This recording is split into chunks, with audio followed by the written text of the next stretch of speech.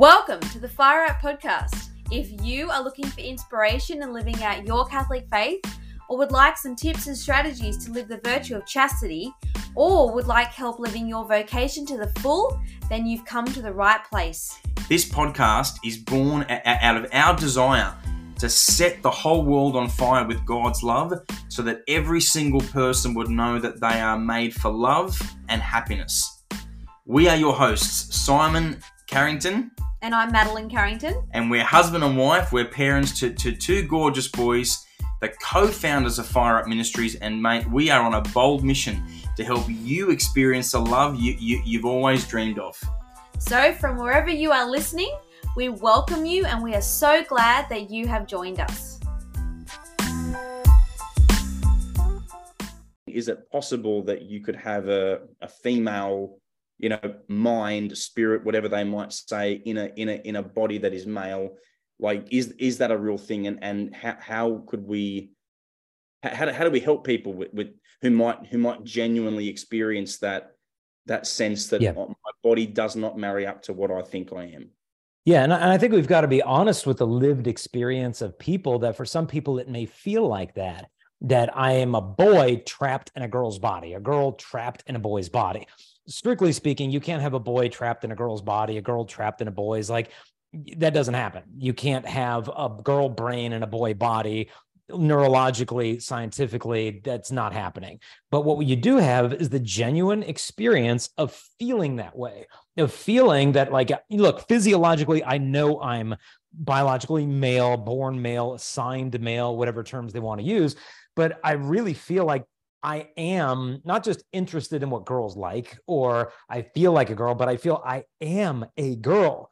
And this can cause obviously considerable distress, discomfort, agonizing, suffering sometimes. And this is what's called gender dysphoria. And so euphoria is a state of peace and contentment and bliss. Euphoria is the opposite of that, a deep distress over a felt incongruence between my biological sex and the inner sense of who I am as a person. And so that's gender dysphoria. I was reading one woman, Dr. Deborah So, and she's not conservative, she's not Catholic. I mean, she used to write for Playboy magazine.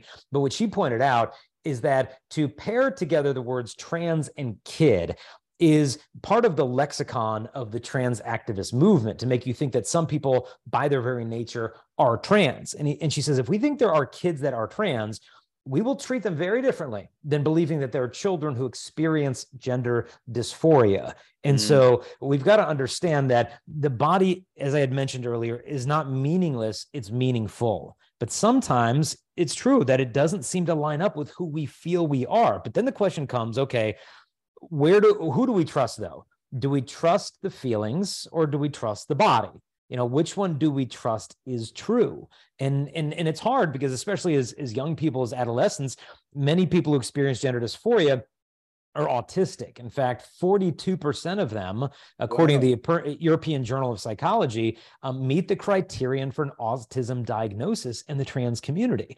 Now, some of the qualities of being on the autistic spectrum: one, you tend to be a little bit socially awkward, have very rigid black and white thinking patterns, and tend to lock on to subjects of interest with a very voracious, interest, like this is the thing, and are very allergic to any outside interference with your focus on this particular thing. And so if you had, let's say, a 15-year-old girl who's autistic. Now, for autistic girls, they tend to be more interested in things than people. And so she might feel like, I don't fit with the other girls. I like things. I'm not into the things the other girls are like.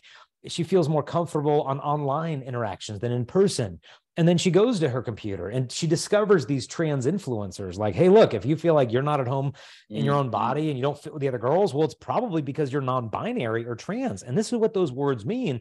And then the kids go down this rabbit hole of this online discovery of their authentic self and come out with, hey, mom, dad, I'm non-binary and I want a double mastectomy so I can be my authentic self. Because, fighting autism, fighting anxiety or depression, that's a hard target. That's like shadow boxing. But if the body becomes the target of intervention, then it can be, in a sense, a wonderful distraction from the things that actually might need clinical intervention. Because now you got a problem, the body. So I need testosterone, puberty blockers, and surgeries, and then I'm going to feel at home in my own body. But then they go through all these things, and quite often the suicide rate climbs after these procedures. After they go on puberty blockers, the girls are more likely to self-harm than they were before going on puberty blockers. And so it promises so much relief, but in the end, the numbers are coming in that it's not working. That's why over in the Scandinavian countries, in Finland, Sweden, you look at what's going on in Norway and Amsterdam, they're backing off. I mean, the biggest gender clinic in the United Kingdom just got shut down because they realized this was not creating solutions, it was creating problems. It's so important, because I think like what you're describing really is that I think we're living in a culture that is that wants to give no meaning to our flesh, our body, which is meant to be a sign of God, and all the, you know, this sacramental sign of God. It's so full of meaning, and it's sacred and valuable, and all these things. But I think so much of this problem actually has to do with not assigning a lot of meaning or significance to our body.